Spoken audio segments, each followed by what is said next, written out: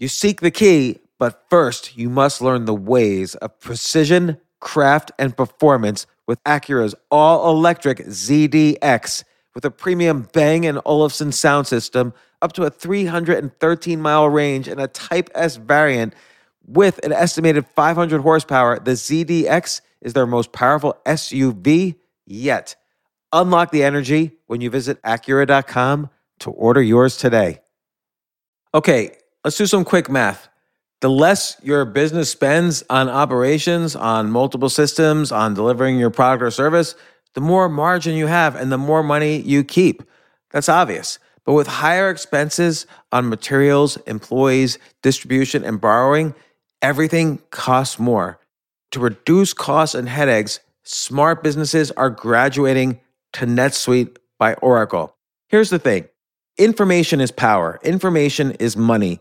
Literally, the currency of today's world of entrepreneurship is information. And if you could bring all of the information about your business into one dashboard, this is incredibly valuable. NetSuite is the #1 cloud financial system, bringing accounting, financial management, inventory, HR into one platform and one source of the truth about your business. With NetSuite, you reduce IT costs because NetSuite lives in the cloud with no hardware required, access from anywhere. You cut the cost of maintaining multiple systems because you've got one unified business management suite. And you're improving efficiency by bringing all of your major business processes into one platform, slashing manual tasks and errors. This is so valuable. You just hit a button and you can see all the information about your business instead of having to call 5 different departments and get all these emails and put it all together and make sense of it. Over 37,000 companies have already made the move. So do the math, see how you'll profit with NetSuite. Backed by popular demand, NetSuite has extended its one-of-a-kind flexible financing program for a few more weeks. Head to netsuite.com/James. netsuite.com/James. netsuite.com/James.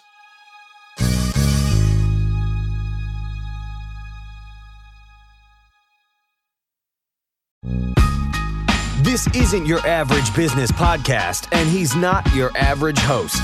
This is the James Altucher Show on the Choose Yourself Network. Today on the James Altucher Show.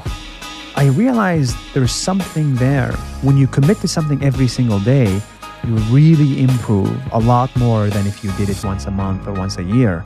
So when you first started this, you quit your job. Did you really think you would stick to the 1,000 days? No, when I started this, I wanted to do this for 30 days because I thought 1,000 days is crazy. I thought it was impossible. And I only wanted to travel for 30 or 60 days, something like that. But I think after a while, I realized there's something there. And so I was seeing this improvement in my ability to tell a story. And I was like, why quit? This is the most fun I've had forever.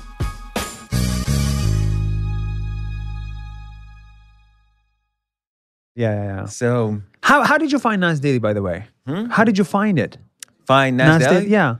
I would just be scrolling on Facebook and it would just show up. This was years ago. Wow. And I'm like, oh, this is getting more and more popular. And I started watching the videos. Oh, wow. That's crazy. I They were didn't know great. you were one of the followers. Yeah. I'd be a little bit more nervous making them. It's like, shit, James is going to see this. And then I would see a lot of people who I was friends with were also following and sharing. Insane. So they were great videos.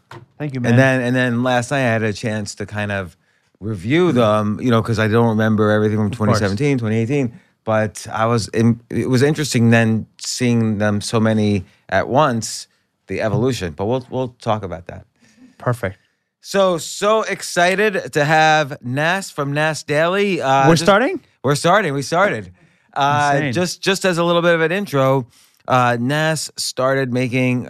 First off, you had great life, great job as a software programmer for Venmo in New York City. You were making a ton of money. Do you use Venmo? I do, actually. Good. Not Square? No, I don't. I don't think I've ever used Square. I've only used Venmo. Love it. And I use Facebook Pay, which for small amounts. Oh, that's interesting. So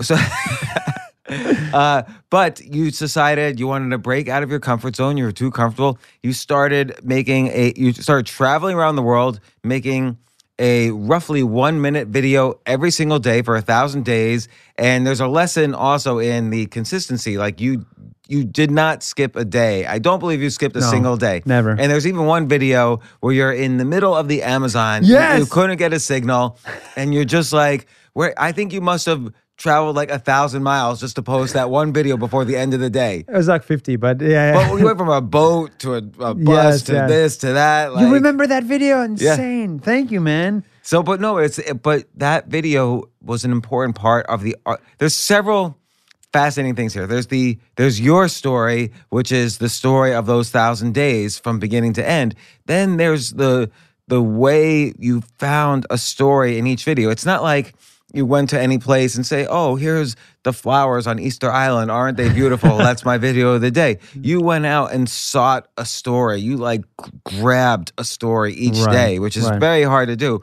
And you know, I don't know. There's just so the thing about the signal was that's part of your story to show how this consistency is part of what makes this series so extraordinary. Like you figure in every story, you take something ordinary and you turn it into something extraordinary. So you had a good life, but you felt it was ordinary for your own reasons. And you took the challenge into the extraordinary and started making these 1,000 videos. Now, 14 million followers later, 4.5 billion views later, it's one of the most popular things on the internet. You've created a media company around it. You've made money off of it. You've really created your own TV show that's more popular than any other TV show. Like if you think about the most popular TV shows, they don't get 28 million viewers. But they have a lot more prestige. What do you think that is? And we'll get to your story. Because not all viewers are created equal, and that's a problem in the world.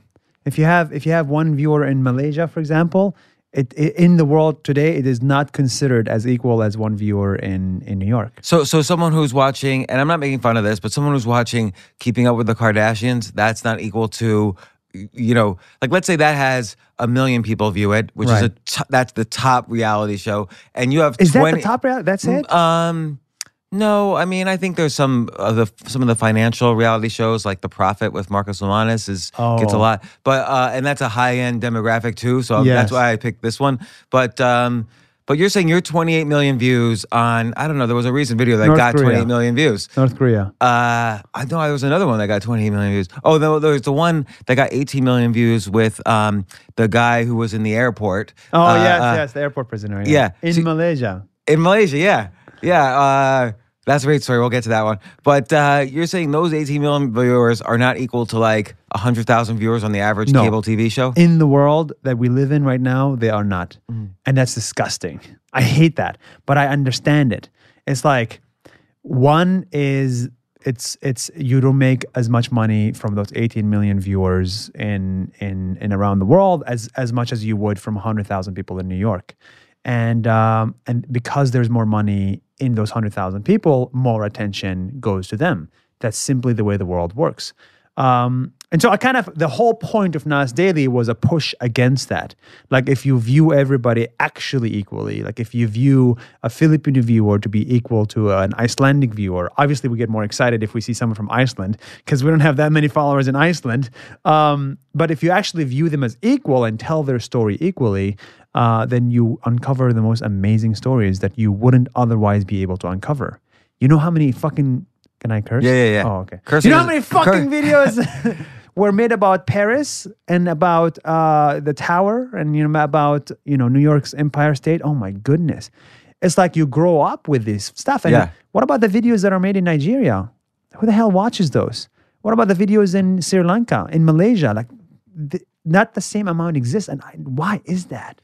Well, and it's fascinating because, on the one hand, your videos are in English, so to some extent you're filtering a little bit for English.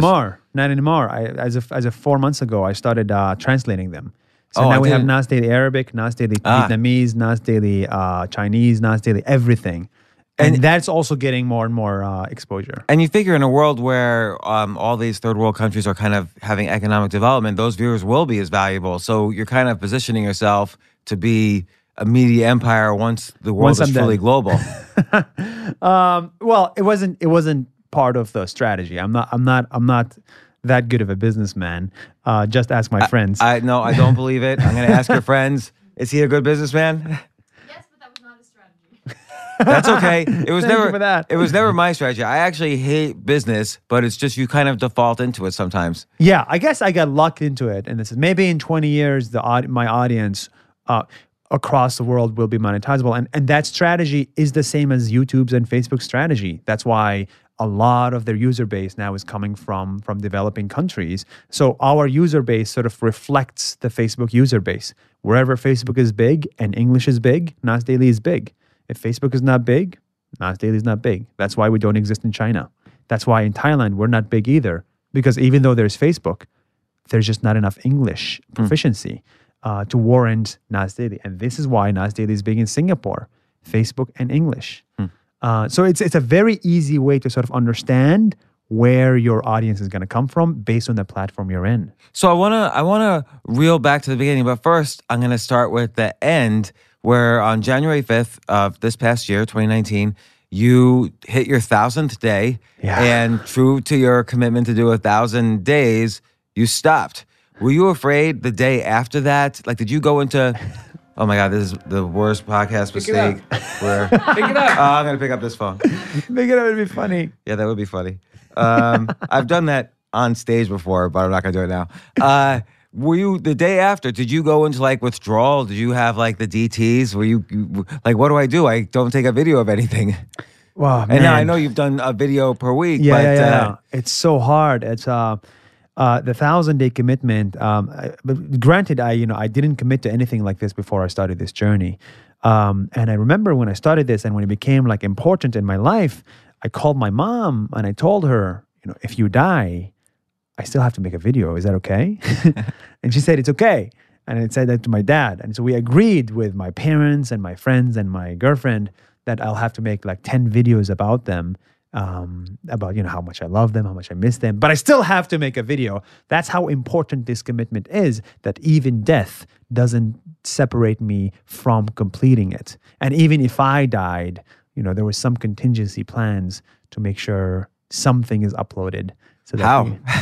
Well, ideally, my girlfriend and my friend that do something. Yeah. But I don't know Take if a I would video of your approve of the funeral. videos. But Well, you're dead. You have no choice. yeah. They'll change the whole strategy of it to focus on animals and music. So you were in whatever it was 1,200 days ago. You were sitting in your office in your little cubicle in Venmo in New York. And Open space, man. It's a startup. Every startup. open space. You had a ping pong table. Yeah, and food, a lunch, and all. masseuse. And you were doing your little software. Oh, he's going to pay $5. How do we do the transaction fee? It's too big. There is no transaction fee. That's why you use Oh, Venmo. yeah, that's why I use it. I forget. I don't know why I do anything. But so then you decided, I'm making a lot of money, having a lot of friends in the best city in the world. Too comfortable. and you did a little test. To be fair, you did a test. You did around the world Rubik's Cube. You had went to all these places. Everybody did one movement of a Rubik's Cube. You're a Rubik's Cube expert, and you solved the Rubik's Cube in 19 countries or 19 days. And that was like your little test. You made a video that got several 100,000 views. Yeah. And you knew that this was viable. Was that your test, or you didn't know? Yeah, that was a year ago. I just created this video from my travels and I put it on YouTube out of all places. And for some reason, it had a long-lasting effect. Like people still talked about it after a year. People still viewed it. It still made people happy. And I was like, that is interesting because everything I'm doing right now has a short-lasting effect. I'm going to forget about it in a day. In fact, in an hour. In fact, I didn't even know what I was working on. And so I wanted to do something that has a long-lasting effect. And to me, I was like, if that worked out, I'm pretty sure I can make it work again. But the problem is, there's no way I can top that. Like, there's no way. Like your next book always has to be better than your first, right? Your second has to be better than the first. Third has to be better than the second. And that's the problem with not having a commitment, is that my next video has to be better than that video, and it's impossible. So I didn't make any videos. Then you have to have this mind shift of like, screw this, just jump from the deep end of the pool and just make a video every single day, even if it's bad, even if it's imperfect, even if it's shitty. You have to put it out there for people to see. And because of this mindset, I was able to improve and make even better videos than the first one I tried. And I think, it's really interesting. I think a lot of people are afraid to put out, when they make this kind of commitment, they're afraid to put out a bad video because they're Yes. afraid, one bad video, my entire audience is going to leave me. Yes. But I think part of what you do, what happens when you put out bad work is that you get kind of invulnerable to, Yes. like, you start to realize the benefits of, okay, now I could learn why this was bad. Now I could learn why people didn't respond. And that's how you Exactly. improve. You do videos about that, about failure. Exactly. Someone told me this. Do you watch baseball? No, not really. Oh, wow. Interesting. Wow. Yeah, Steve Cohen, the podcast Yeah. producer, watches every baseball game since Ty Cobb was playing baseball. Right. Ty Cobb. I was going to mention Ty Cobb and Babe Ruth. So I don't watch baseball at all. But someone told me that even Ty Cobb and Babe Ruth, the legend, the gods of baseball, and like their bat rate is what, 36%, right? 0.36. Less than that, probably. 34%. So literally, the god of baseball hits 34% of the time and misses, 66% of the time. Yeah. I mean, that's insane. Do you want your doctor to miss 66% of the time?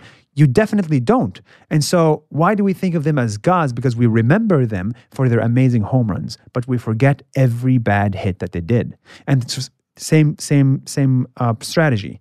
You're going to forget every single bad video that I made. You're only going to remember the good ones. Yeah. And that's it. All I need is 2 good ones. Yeah, that's really true. And I've heard that once from another guest. He's a YouTube rapper, Mac Lethal.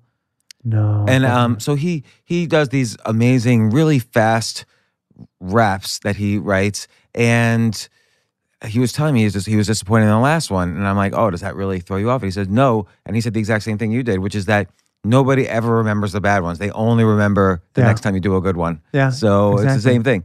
So okay, you started off day one, and there's such a difference between day one and I think starting around day. I mean, actually, you can't really say starting because it was an evolution all along. But at some point, you become a lot more emotive. Like you really start to become very expressive, very much a character Right. in your videos, and you really get a really great eye for finding stories everywhere. I mean, that must have been a challenge too. Like you get into a country and you're probably anxious. Like, where am I going to find the story? Where am I going to find the story? Yeah. Like, what did your day look like? Because I know every 1 minute video took you 6 hours to edit, shoot, whatever. Yeah. Like, what did the day look like? So this is a good question. So when you go to a new country, you are a tourist. You're no more than that. So I know nothing about the country. When I came to Singapore, I knew nothing about that place. And so one strategy that worked for us is I just make a post saying, "Hi, Singapore. I'm going to be at this place at this time. Come say hi." And then some countries, 10 people show up. Other countries, 2,000 people show up. It really depends on the country and how much they care about you and about your following. Okay, let's say you get 100 people that showed up. Then you literally ask 100 locals, what is interesting about your country? What can I see here that I cannot see anywhere else in the world? And then people say the usuals, right? Oh, make a video about our food. It's delicious. I was like, I hate that. I don't want to make that video. Make a video about our diversity. Every country is diverse. Make a video about our building. Nobody cares, And so the admission rate to make it into a story in Nas Daily, I think is like lower than Harvard's. It's like 1% or so of the ideas that we hear that ends up becoming a video because we've developed an eye for what is interesting and what is relatable and what is simply just like a dead body. And so really filtering through these stories is very, very, very important. And sometimes we take a risk. We say, I don't know how this video is going to do, but I love it. And then sometimes it does great. Sometimes it does terrible. What was a video where you didn't think it was going to do so well, but ended up doing surprisingly, amazingly well? Well, I'm gonna have to throw my friend under the bus here, but there was a video in Peru about a guy who cleaned the lake, like this Japanese scientist in Peru. He's Japanese Peruvian. He's like, I've developed a formula, and then I put this formula in my childhood lake, and my lake went from ugly to beautiful. And then we almost didn't make that video. For me, it was like a plan B. And for my friend, after we heard the story of it, Egan was like, yeah, it's boring. And then we made that video. And now that video is the #1 video in all of Nas Daily's history. Really? How many views is that one? 150 million views. Oh my gosh. What do you think have you ever figured out why that would get 150 million views? No, why do people care about lakes? I grew up in the Middle East. We don't have lakes. Okay, we have just sand. But maybe people are so concerned about like clean water as a problem around the earth that this became like this test video of how it could be solved. But we made other videos about the environment that they didn't do as well as this. So yeah, what country would you do the video where Singapore. The P? Singapore. Yeah. Yeah. Like literally you have yourself drinking water just like you just did. Literally and it just starts that. off like that. And then you show how in Singapore somebody invented something that cleans the water and you could even take pee and turn it into water. Well, the country itself has no water, right? So they have to really be creative in order to get water. So part of it is one, they buy it from Malaysia at a discount. And the other one is they literally take their pee and their sewage water and they just turn it into real industrial water and drinkable water for reservoirs. And so it's kind of amazing. How many countries do you go to that have pee as their water? 0, as far as I know. This Maybe is all why- of them. Maybe because they're all using this technology now. Actually, some of them are actually, but they've never been able to tell the story of it. Yeah. So this is part of the reason why we made that video. It's unique. So it's almost like for you, what is a story? Like when you see something, what rings in your head? This is a story. First and foremost, do I care about this? That's it. That's why we made very few videos about music. I'm not musically talented. We made few videos about food. Except for Dotan here, you made a video about. He's right in the audience. Yeah. Dotan was playing the piano in the street. You did a video about this guy who's That is travels true. around with his piano. But if you notice, it was less about his music and more about his work, his piano.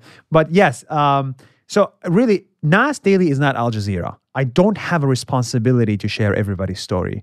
I haven't made any videos about Hong Kong, for example, like Hong Kong's turmoil right now. I haven't made any videos about, I don't know, the Trump presidency, for example. I just want to make videos about things that I care about. It's called Nas Daily. And so if I care about something, I'll go to the end of the world to tell that story. And it's nice to have that freedom where you have no obligation to share any story, But just when- a desire. So you're taking like clips, various, maybe a 5-second video here, a 10-second video there. At least in the editing, it looks like lots of different clips. How do you do the editing? At the end of the day, it must take hours to do the editing. So you have to have the whole story in the can by 5 p.m. so you can do Correct. the editing. That's exactly it, 5 p.m., which is the sunset in most places. I mean, making videos, first and foremost, teaches you how to be a good weatherman because you need to understand when it's going to rain, when it's going to be sunset, when it's going to be sunrise, because you need the light to make the video. So each 1-minute video normally takes 10 to 12 hours or so to make. 5 hours to script. So you literally write the words, another 5 hours to shoot, actually 4, and another 4 hours to edit at night. You edit at night until 11 p.m., you upload, you wake up at 9, and you do the same thing every single day for 1,000 days. So when you first started this, did you really think you would stick to the 1,000 days? So you quit your job. Did everyone say, Nas, you're crazy? No, when I started Yes, this, I sir. wanted to do this for 30 days because I thought 1,000 days is crazy. I thought it was impossible. And I only wanted to travel for 30 or 60 days, something like that. But I think after a while, I realized there's something there. When you commit to something every single day, you really improve a lot more than if you did it once a month or once a year. And so I was seeing this improvement in my ability to tell a story. And I was like, why quit? This is the most fun I've had forever. And so I continued for another 500 days. And then I said, this is it. Either stop at 500 or stop at 1,000 because it's a round number. We said, let's stop at 1,000. And 1,000 days later, here I am talking to you. And then on the first day, you go out. I think it was it where was your first one? Was it Malta? I forget. Or was that the last one? I forget. Yeah, the last day, day 1,000? Yeah. Was in Malta, yeah. What was day one?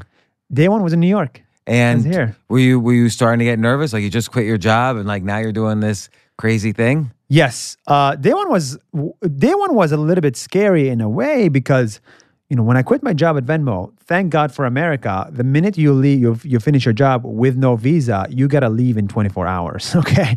Which is crazy. So I finished on Friday, and I left on Saturday, left the country on Saturday. I made a video saying, hey, I'm starting Nas Daily. I'm going to see you tomorrow in Kenya. And I was going to Kenya because it's a lot more exciting than New York for me at that point. Yeah. And then I called my parents on the way to the airport and I said, You quit your job? Yeah, pretty much. I don't make money anymore. And, they said this is a passing phase. You're going to come back after 60 days and you're going to find a job. Hopefully a job that's better and pays more and all that stuff. And every 20 days, they started reminding me that it's time to start looking for a job, start looking for a source of income. But I thought there's something there. Well, after like 30, 40, 50 days, on the one hand, you're getting the creative satisfaction of doing these videos, watching your audience grow. And another thing I will say about the persistence and the consistency is that it's not like you do 30 videos and suddenly you're getting 10 million views. It was like hundreds of days of watching your audience grow before you probably said to yourself, oh, I've hit this tipping point of audience. Yes. It took me 270 days exactly. So my first ever like real crazy success was day 270.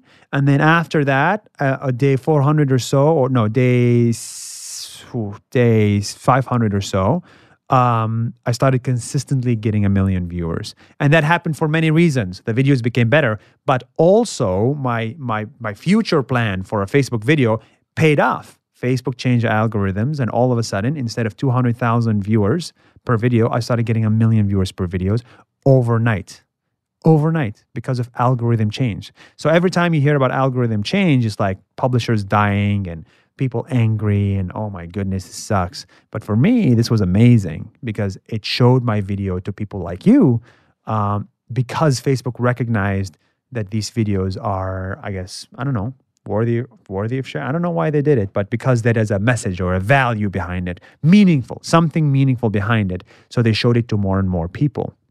And what was the algorithm change that they started favoring videos that were directly uploaded that were unique to Facebook? That was one. And the other one is called meaningful social interactions. The change was called we want to promote more meaningful social interactions. So what does that mean? Videos of you pranking your friends is not meaningful. Videos of you undressing is not meaningful. Videos of you saying, tag your 3 friends in this are not meaningful. So, but videos that get you to think, get you to like something, get you to discuss something, write big comments, share it with friends, talk about it, that's meaningful. And so they wanted to put more and more of these videos on Facebook, and I happened to create that kind of content. How would the algorithm know? Just by studying the size of the comments and the shares, yes, and maybe even the words in the comments? Exactly. That's exactly how they do it. Yeah. So consistency, how many people come back to your page, like how many people like open your page without seeing a video on your Facebook newsfeed? What is the length of the comment? Are there replies? Are people replying? So all these different things. Nobody really knows, but that's the guess. And then, the other thing that seemed to really up the engagement on your videos was when you were becoming more and more transparent about who you were, because you were like the host of all these videos, and you were talking about yourself and your adventures. But you started to become more and more transparent. Like, for instance, started dating Aline, who's sitting over here, and you started talking about your relationship with her. Not every video, but once in a blue moon, like there would be some crazy video like, we might break up, or I don't know, whatever. And you both would talk about it, and that was fascinating. Those would get like 15 million views right there. Yeah. I was shocked at how many bad relationships exist in the world because everybody started relating to our relationship, which is, it's good to be able to talk about it. In general, I'd say the more you open up, the more people relate. But in that one video in particular that I'm thinking of, I don't know, I forget the title now, but there's even the video where you're saying like, you're like walking and you're saying, you're angry. And she's saying, I'm not angry. And you're like, you are angry. Yeah. And that's people could relate to that because that happens in every relationship, but nobody talks about that. Yes, I agree. I think my girlfriend and I are not the romantic types. And so the less romantic things become, the more realistic they are. That's the way we think.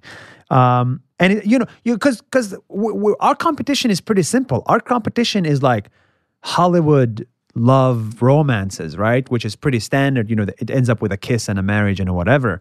And like, you on your knees or something saying, marry me. I don't think this is real life. I think everybody trying to copy Hollywood, but I don't think everybody thinks like that. I think everybody has everybody is scared of commitment. Everybody doesn't know if this is the right one. Everybody thinks of breaking up every week. Everybody has these fights, but you don't see them enough on the internet or on Hollywood. So why not show them more on Nas Daily?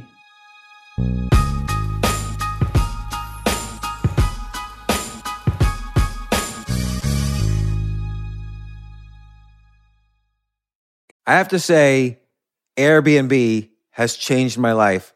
I just love staying in Airbnbs. Like in about a month, I'm going to Cocoa Beach, which is right next to Cape Canaveral. I'm going to watch some rocket launches. I'm going to, of course, be staying in a very nice Airbnb on the beach.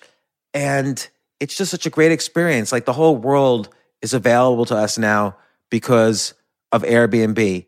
But whenever I'm at an Airbnb, I always realize, the home that I left to come to this Airbnb, I could be making money on that right now by hosting and being an Airbnb myself.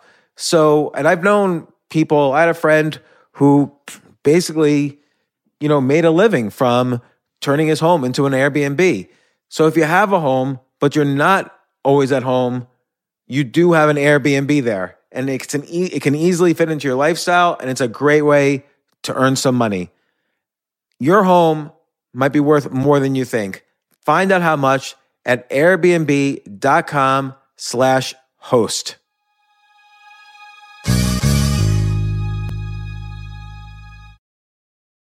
I remember last year I was asked to go speak at the Norway Business Summit, and I was so excited because side by side with the Business Summit was the Norway Chess Summit, where I would get to see in person Magnus Carlsen, the best chess player ever, playing chess. But it was 4 plane rides, like to get to the city that ultimately I would go to. So I really did not want to fly for 14 hours. And they were willing to pay for everything for me. So I at first class. So I didn't want to fly for 14 hours and not be first class. So I had to hurry up and get on the phone immediately to get those first class tickets to a chess tournament in Norway.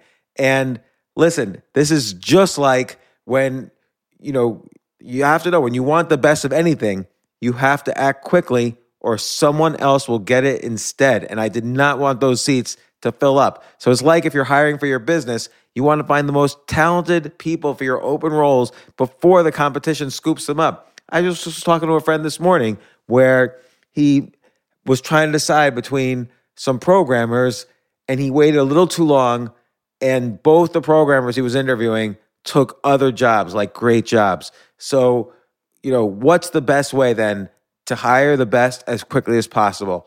ZipRecruiter. ZipRecruiter finds qualified candidates fast. And right now, you could try it for free at ZipRecruiter.com/James. Just try it and see. You'll find out. So ZipRecruiter's powerful matching technology takes center stage to identify the top talent for your roles.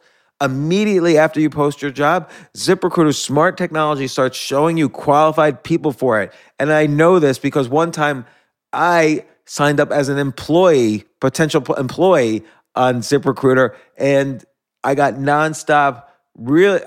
Even though obviously I wasn't looking for a job, I love what I do, but I just wanted to see what would happen because they were a sponsor of my podcast. And the most interesting jobs would pop up in my emails like, hey, you're qualified for this or that. And so it's interesting to see. So just go there and try it. Try ZipRecruiter.com/James. Amp up your hiring performance. Now, this is more for if you're hiring, but amp up your hiring performance with ZipRecruiter and find the best fast. See why 4 out of 5 employers who post on ZipRecruiter get a quality candidate within the first day. Just go to this exclusive web address right now to try ZipRecruiter for free. ZipRecruiter.com ZipRecruiter.com/James. Again, that's ZipRecruiter.com/James. ZipRecruiter, the smartest way to hire.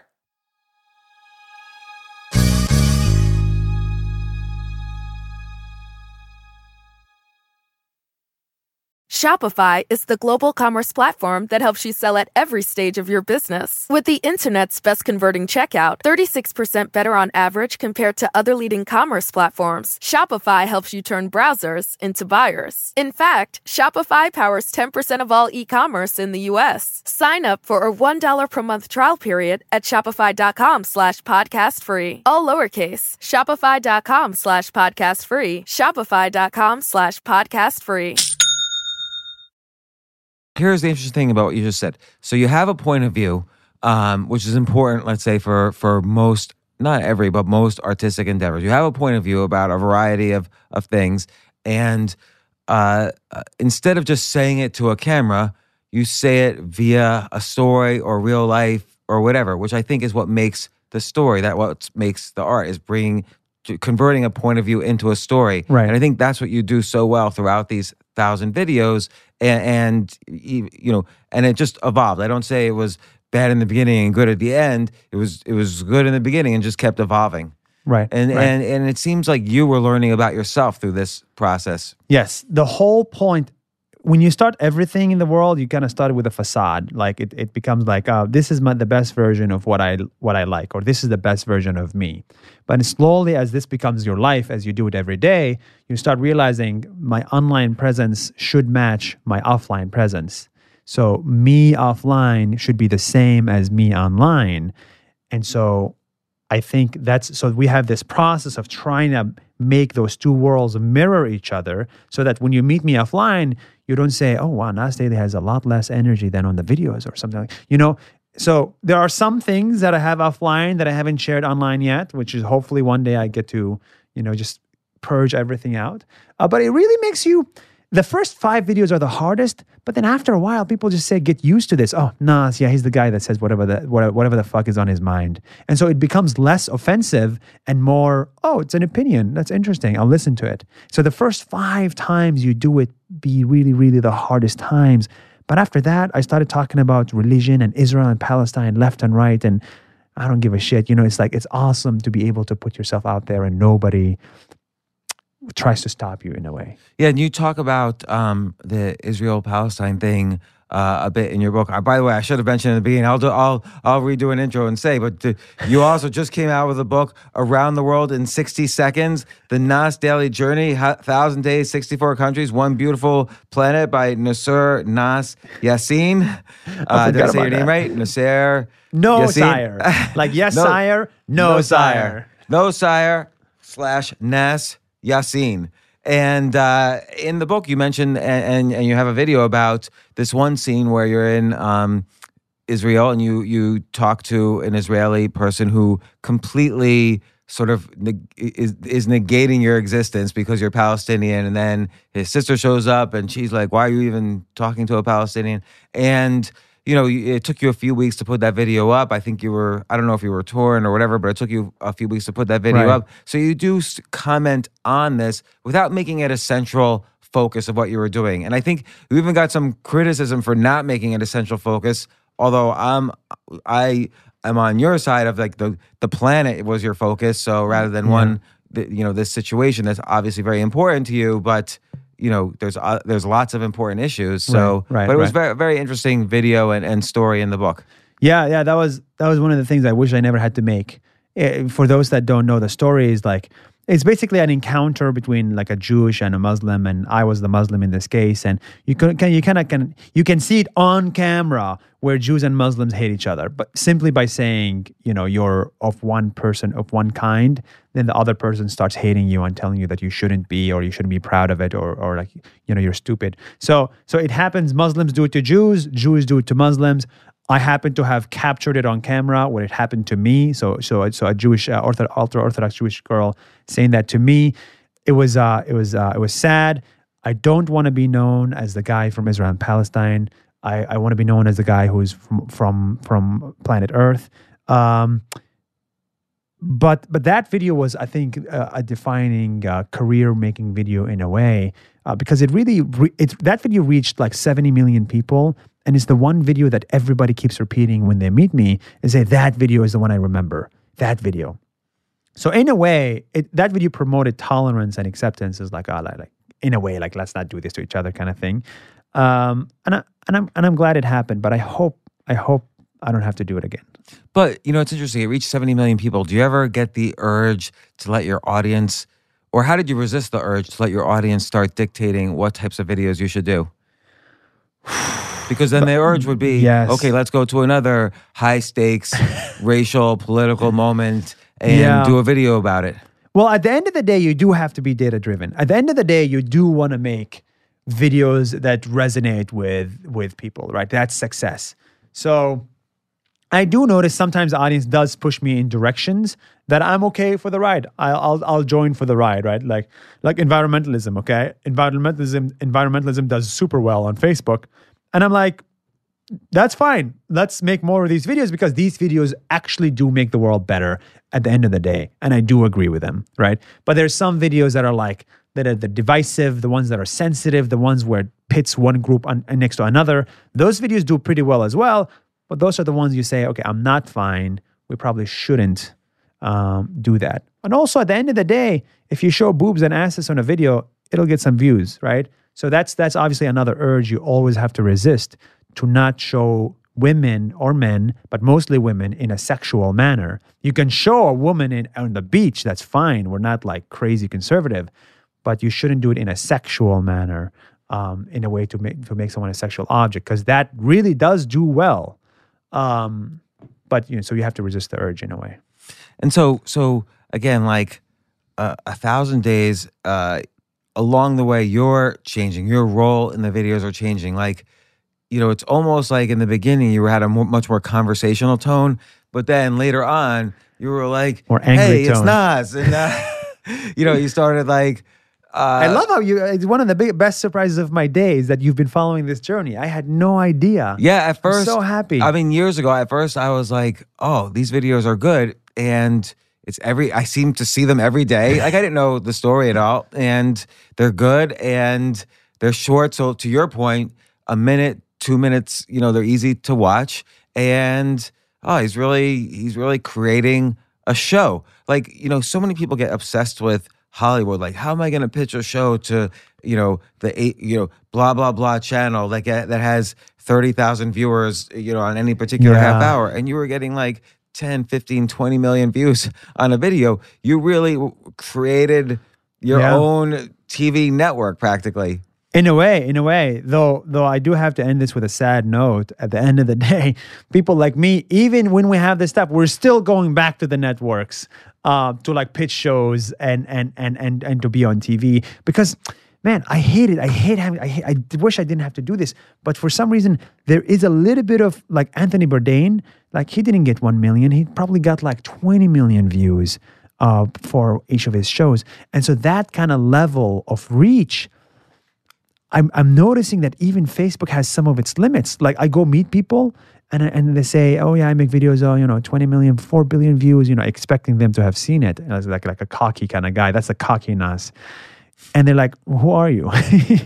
They're like, I have never seen any of your videos. And I'm like, that's a reminder that the world is in silos, right? All of China doesn't know Nas Daily. And apparently there is some audience in the United States that is not on Facebook yet. So I still want to, in the truth of open transparency, I still want to try to reach those people through a book. This is why we made the book. I want to reach the older audience, and also maybe through TV shows in the future, because really this message does need to reach everybody. Right, but at the same time, when you're creating your own show on Facebook, you get to choose completely your content. You don't have to pitch. To make a TV show, as you probably know by now, you have to pitch an agent, and then you have to convince a production company, and then the agent and the production company have to go to maybe 20 networks, and you have to convince the low-level people there, who then, for your category, you have to convince the head of alternative programming, and then he has to convince the head of content, who has to convince the CEO. Insane. And then at any point, if any one of these people just switches jobs, you're done. Like you have to start from scratch. Man, the way you stole it, it makes it look impossible to get those shows. It's very hard, I think. Well, that is a little bit depressing. But yeah, in a way, you're right. Again, then the alternative thing is, here's what you should do. You should just make videos, put them on Facebook or YouTube or whatever, get 20 million views. One of them will be the executive producer of that channel, of that network, and you'll just get to the top by finding that executive while he's pooping and scrolling his Facebook, and then you pop up. And you're like, hey, what's up, man? I'm with you in your most private areas and your most private times, and I have this instant connection to you. And that's it. That's all you need to get a show. I like your description of why you use Facebook instead of YouTube. You do? Yeah, which is basically because Facebook has community, and YouTube, YouTube there's community also, but it's much more. It's much more about Celebrity community on Facebook. Man, so I've been testing out YouTube, and everybody talks about YouTube. So I tested it out a little bit. I'm testing it to see, okay, what is the engagement? What are the comments? What is it? I am yet to get a single YouTube comment on one of my videos that I think has value. All the comments that I'm reading, and maybe I'm not reading the right comments, are like people trying to be funny, people trying to say jokes, people trying to point out, stupid things. And it's like, there's no, and everybody's a username, right? So Casanova Love 1993 is commenting. Saddam Hussein is commenting. And it's like, you don't know who's who because you can make a fake name. But on Facebook, it's like, I see the comments and it's like real stories, real people, real profile pictures, real jobs, real countries. And they say things that makes me think. And this is why I really love Facebook. It's interesting. It reminds me of, So Peter Thiel has written how when you start a business, it should be a monopoly. You really don't want to compete because you want profits, and you'll get the most profits if you're a monopoly. So I asked him, well, Facebook, when Facebook started, there was MySpace, there was Friendster, there was all these social media companies around, and he's like, no. And he's just very, interesting the way he talks. And I'm like, well, how was Facebook a monopoly? And he says, Facebook was the only social network with confirmed identity. And that really made the difference. That is interesting. Yeah. Confirmed identity is exactly what I love. In fact, this through Facebook, this is how I was able to find my girlfriend, right? Because the confirmed identity, she was able to see my profile. I was able to see her profile. What? Not a catfish. There's no catfishing on Facebook. Right, because she made a comment. She wanted to show you around, and you looked her up, and of course, like any guy, and you said, "Oh, she's pretty." No. I fell in love with the way she wrote. She's prettier on the inside, even. I write in a very funny way, full of weird sentence structures and capital letters. So beyond the looks which millions of girls have, there's the odd writing style which is useful. I've never met a woman that capitalizes everything she says. So you capitalized every word because you implied that in the book. Actually, you capitalized every word. If you go to my conversations with close friends, everything is capitalized. Back and forth, even just hello, how are you? When are you visiting me? Everything is capitalized. Also, another signal that I found was she said, "Oh, you went to North Korea. I want to go to North Korea so badly." And that for some people, for many people, this is like, oh, whatever. She wants to visit a country.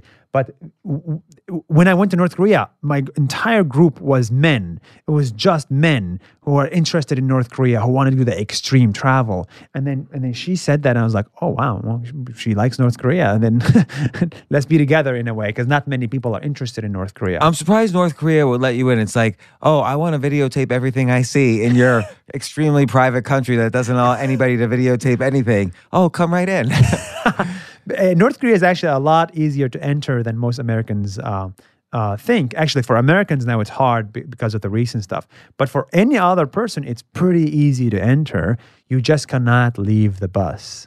You cannot be on your own. So you're with two guides and you're surrounded by propaganda every single minute of every single day. So in that case, North Korea is amazing, right? Because everybody thinks it's amazing because it looks amazing from where you're visiting. You don't have any freedom there once you're actually there. And then again, back to you becoming more emotive in each video. What role did that play? How did you see that influencing the views? Why did you make that creative decision? What's emotive? What does that mean? Like you were like more angry? Instead of like, hey, today's day one. Hey, it's today. Yeah. Like literally, you were typing on your computer. Today's day one. Yeah. Hope you join me. The following video is about Singapore. Yeah. It's because personally, I myself have become more extreme.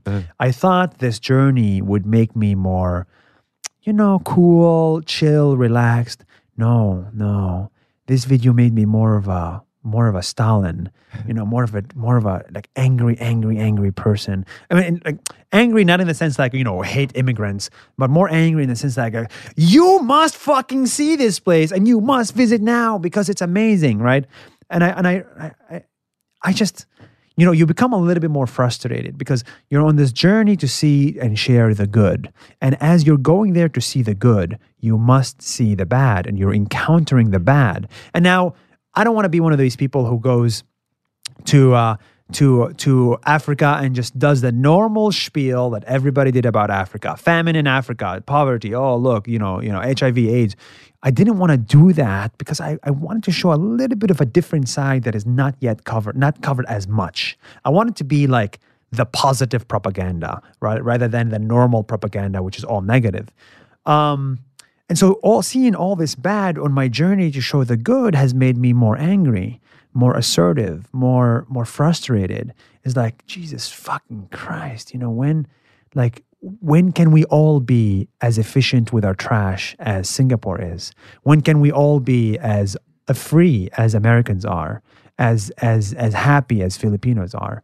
And so it's like desire for more is the reason why I became more assertive. And also, I think you started to see, and I don't know when you started to see this, but you started to see that your videos could affect change. So you say like the 28 million views on a video might not be as valuable in some kind of cost-benefit analysis as 100,000 views for the Kardashians. Yeah. But in terms of affecting change, correct, still each person's a real person. So like a great example is the Malaysian guy. Correct. Maybe you describe that story. So he's a Syrian refugee who was stuck in an airport in Malaysia. He didn't have anywhere to go because weird loophole, but he doesn't have a passport. He doesn't want to join the army. He doesn't want to go to Syria. So he was stuck. He cannot enter Malaysia and he cannot leave it. Right. So he was working in the UAE. He was drafted into the Syrian army, right? So he kind of had to, his UAE visa was up. He couldn't renew it because they knew he was drafted in the Syrian embassy. So he went to Malaysia and he couldn't leave there because they would have thrown him in jail or detention camp. And so why didn't they just arrest him in the airport? Because he didn't enter technically you can't, right? Because that's not Malaysia, right? I think the minute you enter immigration is when it's I see. Right? You're stuck in the terminal, right? So you're kind of no man's land. Yeah.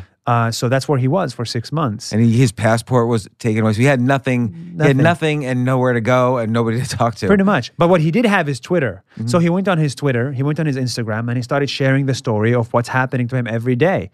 He had around 10, 20,000 followers. He got a little bit of media from Vice and BBC, but it was articles. Then we came and made that big video. And to our surprise, a lot of people in Malaysia use Facebook.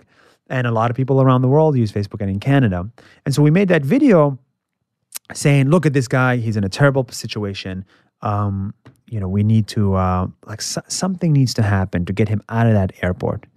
We all hate airports after 1 hour. Well, he was there for 6 months. 6 months. And it's fascinating to see how he learned to live in the airport. He was just living underneath like an escalator, right? And then on this mat. So that's also one of the hardest videos to make because I'm not allowed inside Malaysia. So I cannot go and film him. So I had to send my friend Aegon. And so Aegon went from Singapore to Malaysia, went into the terminal, shot him discreetly. And then 2 hours later, he got a flight out back to Singapore. And I just shot the face shots in Singapore. Then we put it together in the same day and we launched it. So it was kind of like one of our, we like to be proud of it, but actually it made a lot of people angry. So after the video launched, he went to jail. He disappeared for a while, right? Like he was posting daily on Twitter for a while, and then suddenly nothing. Did you feel like a little like, did I get him in trouble? Because the Malaysian authorities were not happy of this negative publicity around it, They didn't like the fact that part of it is also I'm Israeli, so Palestinian Israeli, but I'm still an Israeli passport holder. So they didn't like that either. And so he went to jail because he was causing them too much trouble. And we're not the only ones. We just happen to be the biggest video about him. But there's some of a BBC and Vice and all that stuff. But our video kind of pushed them to the limits. And then I started to have a self-reflection and feeling bad. It's like, we need to be a little bit more responsible. We need to understand the consequence of these videos and what can happen. Now, for 2 months, we thought that we were the reason he's going to die. But eventually, that video ended up expediting his journey from 36 months waiting to get into Canada to 2 months. So he went through a 2 months intensive sadness and like solitary confinement. And then Canada, because of this situation, ended up expediting his application, and now he's in Canada, loving his life. Have you followed up with him since Canada? Yeah. Of course, we're in constant touch, and we tried to help as much as possible. Actually, we went to Canada and we tried to talk to the immigration minister to tell him, look, what's happening to him. It's a little bit of a it was tough times, but again, would I do that video again? I think I would. I think he would want to make that video again. He understood the risks, and I didn't understand the risks. He understood the risks, and he said, yes, I want to make this video. And you can't have something good without going through the bad, I guess. Right. And what other videos do you think affected change as much? Or not even as much? People say, that's the thing, right? It's like, if I move this bottle from here to here, someone can come and say, this changed my life. This movement changed my life. Now, it's up to you to decide if that is truly a life-changing event. So my videos were good. I don't know if they changed people's lives, but you get those emails that said, because of your videos, and now I'm still alive. Now I'm back with my boyfriend or my girlfriend. So in a way, this change is happening across the world in the millions. People quit their jobs, people do things, people, all this stuff. But can I quantify it? Can I say my videos changed 50 people's lives? I cannot, and I cannot claim to have. I know the videos changed some people's lives that we made videos about, like a person in Sri Lanka who got a lot more business because of our video. A university, we made a video about a university. For 10 years, they had 5,000 students. After our video, we told the story of them. They got 15,000 students within a month because of the exposure. So, what's the University of the People? Of the People, yeah. I love you, James. That is incredible. How the hell do you know all this stuff? I watch your videos. You know more about me than my mom. I was surprised because I had never heard it. I'm really into the idea of moving the college campus to online. You are. I think it'll save the U.S. $1.5 trillion. Like so many people in the U.S. are just, your generation is like bogged down by too much debt. And so something like the University of the People is very valuable. That's the whole point. And so the guy who started it reached out and he said, hey man, you should make a video about my university. And I was like, what do you do? And then he explained the prospect and what this could actually mean. And I fell in love. And then we made that video, and that literally changed the trajectory of the university and the students that are now able to get an education without going into debt. Because I think, the reason I got hired at Venmo is because I have a Harvard degree, not because I have a Harvard education. Mm. And so I think a lot of the world right now is like, man, we love labels. We love them. Oh, were you on the Today Show? Oh, were you on Oprah's list for books? Oh, are you New York Times? But I love the labels. You love everybody loves some label. And I think because labels might be a shortcut for people deciding if you have the skills. De-risking. But I do feel that we are moving, because of so much transparency and exposure through, social media and the internet, we are moving, I hope, to an area where people recognize skills more than labels. But I don't know if we'll get there. Until that day comes, some people need a university education. I mean, like my friend Egon. Is Egon here? He went to get the magnet. I went to get the magnet. Well, he's one of the hardest working people. He went to actually get to do some work. He's one of the hardest working people I met, and he's one of the smartest people I met. And he's 30 years old. He's the reason my videos are so good. And we tried to go to Singapore, and then we almost were like, shit, you don't have a college degree. You literally just don't have a degree, and Singapore doesn't like that. Like, we need, you may not even get into Singapore because Singapore appreciates college degrees and this whole like Harvard or Yale or whatever. And it's like, what the fuck is this world? It's like no one shouldn't be allowed to apply for a job because they don't have a college degree, because they can have a better college education in real life than anyone else at Harvard. Yeah, think about if someone just watches. I was thinking this just yesterday, actually, while thinking about this podcast. Think about if someone just watches your 1,000 videos. That's like a college degree. And gets the book, reads the book. I'm not even trying to pander to the videos here, but you go through so many countries and problems and issues and solutions and how to come up with solutions, and just the concept that you yourself could go out and create something that had never existed before, rather than being chosen to do this. You did it on your own. That in a sense is what you would hope for in a college education. But the interesting thing is, I invited several of my daughters to this podcast, and I said, take the day off from school, and they all had to go to school. How many daughters do you have? I have 4 daughters and a son. Oh, very so, I've invited tens of my daughters. Dozens from my harem. So very cool. But they all went to high school instead because they were all worried about getting into college. Insane. Yeah. Insane. So this is why I like University of the People, is because it gives you the education that you need, but it also gives you a degree. So you can use that as a springboard to do crazier, better, bigger things. Without a degree, the job, your boss will never look at you as an applicant. Right, but think about you, right? The degree was good for one thing, getting you a job at Venmo, which you quit. Other things. But yes, you're right. The degree... Like you'll never use the degree again, really. Yes.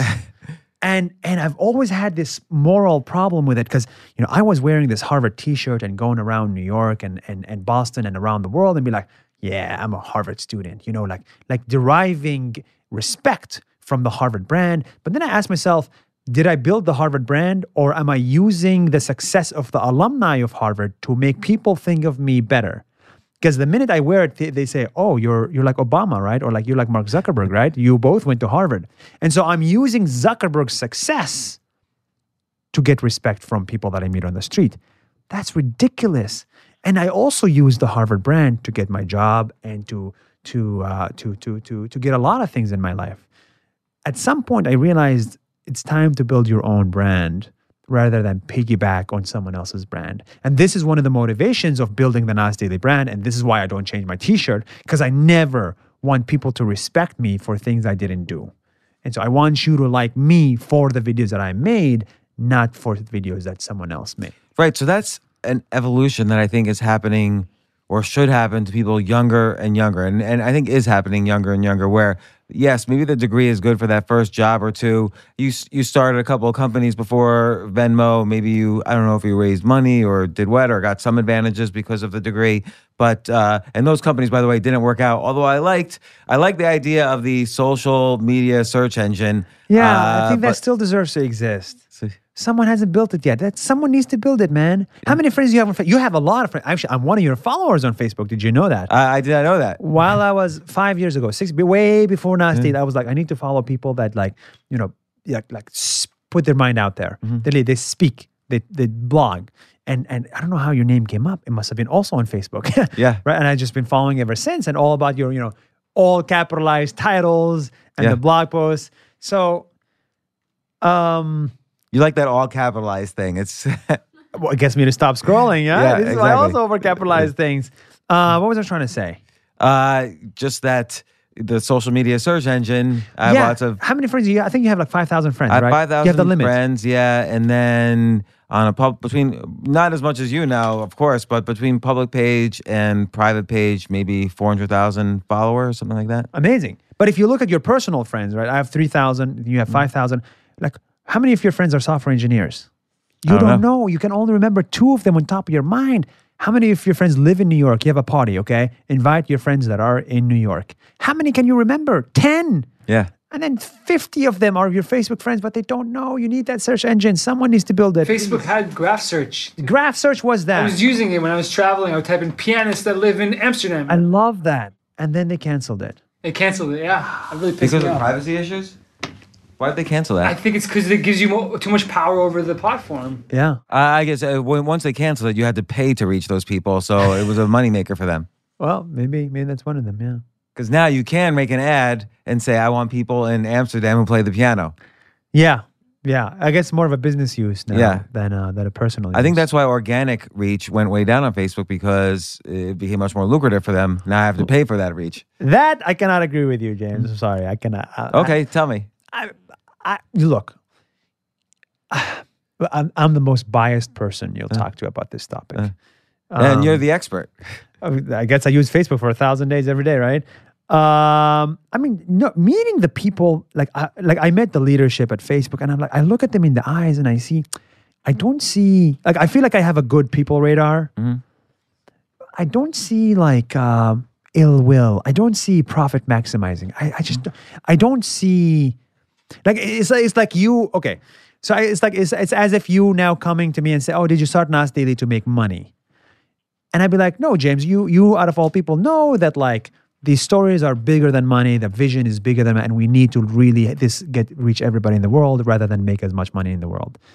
And so I think the Facebook leadership is doing that. They're maximizing user well-being, and then the money came because you just have attention. It's a side product. But I don't think they actively said, let's not show posts from the New York Times because we want them to pay. Because then else, why did they give me 1 million views overnight, right? That meaningful social interaction, all it meant is that all these news agencies are making crap content. And Facebook just said, you want to show crap content to users, you have to pay. That's what all ads are, crap content.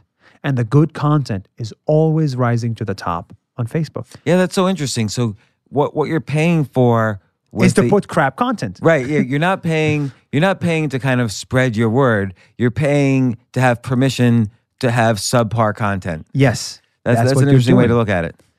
They just wanted to have if I have a home, every souvenir in my home, I want it to be a good souvenir. I want it to be a good content. And it's like, who are you to come to my home and tell me that you must have this stupid rock from Albania in your home? Like, no, this is subpar. I don't want it in my home. You want to put this rock in my home? You got to pay me. So, but it's interesting. What another thing you just said there that was interesting was that kind of the making money is a side effect or a byproduct. And yes. I think if you create anything of quality, at some point there reaches a point where you have to make money just to support this creation of quality that you're making, and B, you might as well make a living at it. Other people Correct. are allowed to make a living working for other people who are building huge things. Correct. Why can't you do it? So, and I love the section in the book, just in general, I love the idea that transparency I knew you'd talk about that section. Transparency buys freedom to some extent. Transparency buys audience, but not so directly. But it buys you the freedom to be able to talk about these topics that are often taboo. Right. And you're so transparent throughout the videos, but then you're transparent in the book. And you said specifically you're going to be transparent about money, religion, politics. You're also transparent about relationships. I don't know why you didn't include that in this chapter. Because someone said there's 3 things we don't talk about in the United States: money, religion, and politics. And so I remembered that line from 10 years ago. And I should have, I should have said money, religion, politics, sex. That's what I should have done. That's funny. For the next book. Yeah, next book. We could do a book all about relationships. Well, actually, your latest video about the friendship zone is very much, it's not about sex, but it's about, it takes this self-help, I hate to use the word trope, and rather than you just kind of spitting out wisdom, you tell a story, and you have this very visual way of describing it. I'll let people watch the video, but it's great how transparent you were. So with money, you started off with money, and you very specifically say in January 2019, the day you end the 1,000 days, you have $950,000. And was that from selling the shirts? Was that from some kind of sponsorships? Like, how did you? Because you started the journey with $60,000. Correct. So money is super interesting.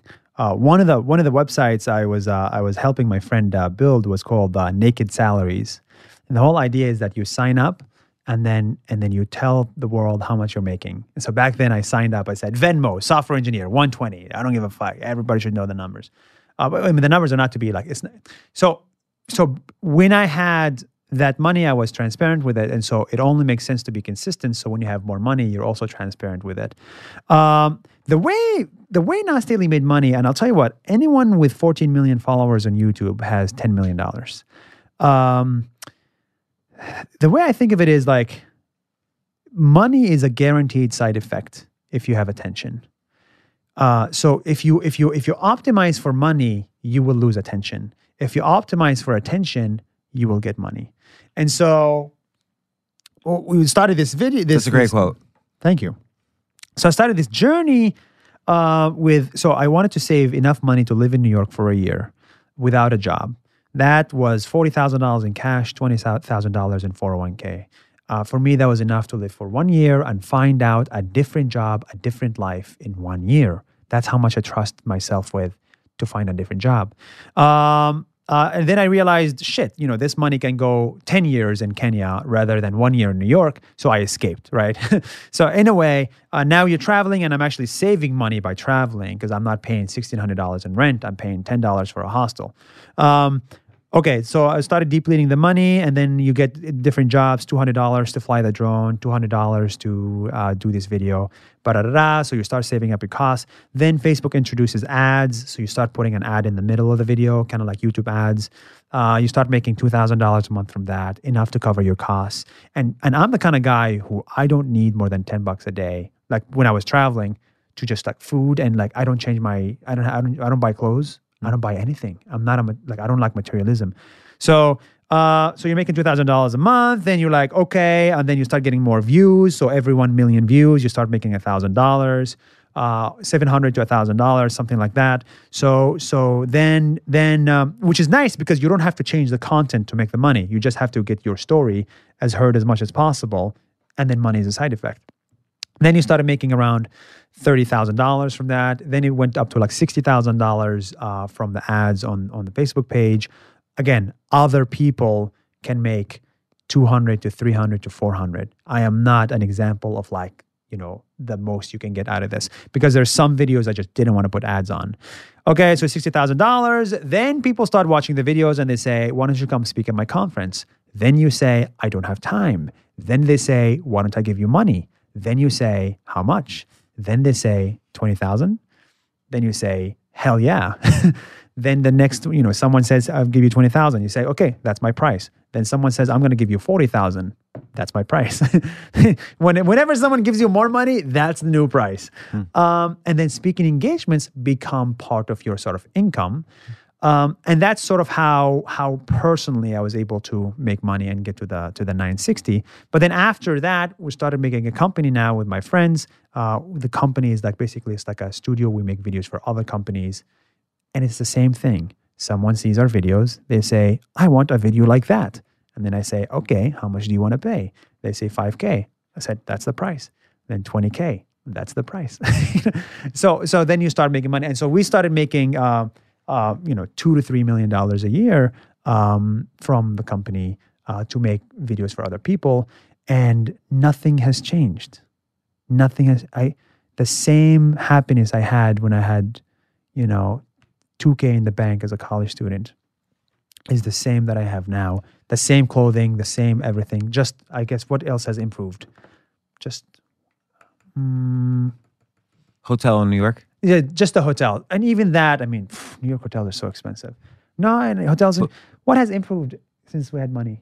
Less stress. Like, it's more like the lack of something, like the lack of stress that comes with, oh, should I buy this? Can I buy this? And what if I miss my flight? I can't pay for a new flight. Yeah, so less stress. I think now people who work for us, that's the biggest change.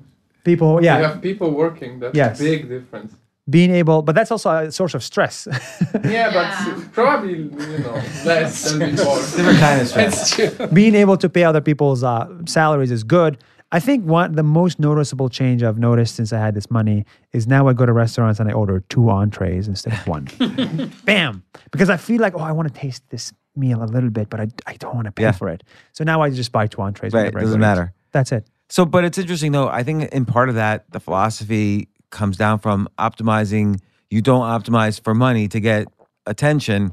I think there's a danger of spending attention to get money when you optimize too much for money. And if you always keep firm with the optimizing for attention, I think the money is a good byproduct. It's like an automatic byproduct. Like you say, people will call you and they're begging you to take their money to do a speaking engagement or make a video or put an ad in. And it's not selling out as long as you're optimizing for attention, as long as you're sticking to your point of view and your message and so on. It's an incredible equilibrium where you don't have to. Now, the only thing I've actually sold in this entire journey is now I'm pushing really hard to sell the books. Because actually this one, I don't get that much money from it. Actually, 90% of the proceeds go to all the middlemen and all that stuff. Because this one actually has a good message that needs to be pushed forward. The t-shirts, I tried selling them for a little bit and I was like, man, what the hell are you doing? You're like a t-shirt salesman now. You're like selling t-shirts. Oh, medium or large? What do you want? It's like, no, I don't want to be a t-shirt salesman. So I don't push it anymore. I have my own t-shirt. Look. Oh, cool. The James Altucher Show. All right, how much you sell it for? I don't sell it. We've been debating it though, but now after you say that, maybe not. Yeah, you shouldn't. So I even wrote my list of 10 ideas for today is the 10 things I've learned from you. I'm going to see if there's anything that I've missed here. I think actually, and we talked about this, but I think the idea of that a 1-minute video could take you 6 hours to create. People underestimate that. 10 to 12. Yeah. So people don't realize how hard it is to be committed to creating something good. Correct. And you've seen it. Like you had a big chunk of your day each day. It wasn't like you were traveling around like, hey, this is great. I'm on the pyramids. See me now. Yeah. The shorter the video, the harder it is to make, which is very counterintuitive. I believe it because we're doing this in a stand-up club. The tighter the one-liners are harder to write. That one-liner jokes are harder to write than like a whole story joke. Exactly. Imagine if we had to summarize this whole conversation to like 3 minutes. Yeah. What the hell are you going to say? I would focus on consistency, transparency, and that's what I would focus on. But there's so many other things. Right. Yeah. And I think also that would you cut the money part? We would cut the money part, right? And then you have to say, "Oh, do I cut this That's part?" the best part. You can't cut the money. You can't cut the money part. But I would be incentivized to cut it because really I'm interested in. I guess what am I interested in? I'm interested in the artistic part, which is how does one do what you did and create such a large following because the quality is so great. And then there's the idea that you chose this path and it was probably scary at first and you ended up creating your own life as opposed to just showing up for work at Venmo every day. So that's such a critical lesson. And again, it relates to the university discussion. Like people don't have to follow that normal path. If they're willing to do these other things like persistency and consistency and transparency and putting in the 10 hours to 1 minute ratio, they're going to be able to create the life they want, but not many people are willing to do that. Yeah, I concur. And so Nas from Nas Daily, Around the World in 60 Seconds. I would have to say, even if you haven't watched a single Nas video, the book is great because we see your story interwoven between all your stories of the different videos or of the videos that you decide to write about in this. It's such a valuable book for anybody who wants to create their own life or bring their own vision to life. And it also shows that you can bring a vision to life. Like what skills did you have to do this, and yet you became the best in the world at it? I believe in jumping in the pool from the deep end of the pool. I believe in jumping from the deep side. And in the process, you learned the skills. It wasn't like you had this amazing talent to be like this TV host. Maybe you did, or this video host, but you could see throughout the 1,000 videos, you evolved, your relationships evolved. Yeah. I just love the transparency. Whenever my favorites were always whenever you and Aileen were on camera talking about your relationship. That's funny. And like I would say to my wife, "Hey, look at this. They look at what they're doing." And, do you have the same problems? Well, some of them, but it's just funny that you were kind of arguing during the video. So let me ask you this: how many years have you been married? Less than one. Less than one. Yeah. Okay. How many days? Your argument is moved. We just had our 1-year anniversary of our first date because we got married very quickly. So we were only dating for a few weeks and then we got married. Why did you have to get married then? We wanted to. Why? That's it. Well, she had 3 kids, I have 2 kids. So it's a way of kind of like, it's a nice thing of bringing a family together. And I'm 51 years old. You kind of are at a different place in your life then. You sort of know what you want and what you value. And it was a little easier to make the decision. Oh, amazing. I was going to ask you, how many months were good? How many months were bad? All the months have been good. Wow, incredible. It's that first year still. So yeah, first year. Michelle Obama said she was married to Barack Obama for 20 years or so. She said, what, if half of them were good? No, it was way lower. If a third of them were good, then you have a good marriage. Wow, so that's like a baseball player. Yeah. Full circle, man. Yeah. Well, again, Ness, I really appreciate it. I hope you come on again. I know you're on your book tour now. You got to do what you got to do. Around the world in 60 seconds. The Nass Daily Journey, 1,000 days, 64 countries, beautiful planet, one beautiful planet. No, sir. No, sire. Nass Yassin, Yassin. Thanks so much for coming on the James, podcast. It's an honor. Great to meet you in person after so many years of friendship. Excellent. Thank you. Thank you.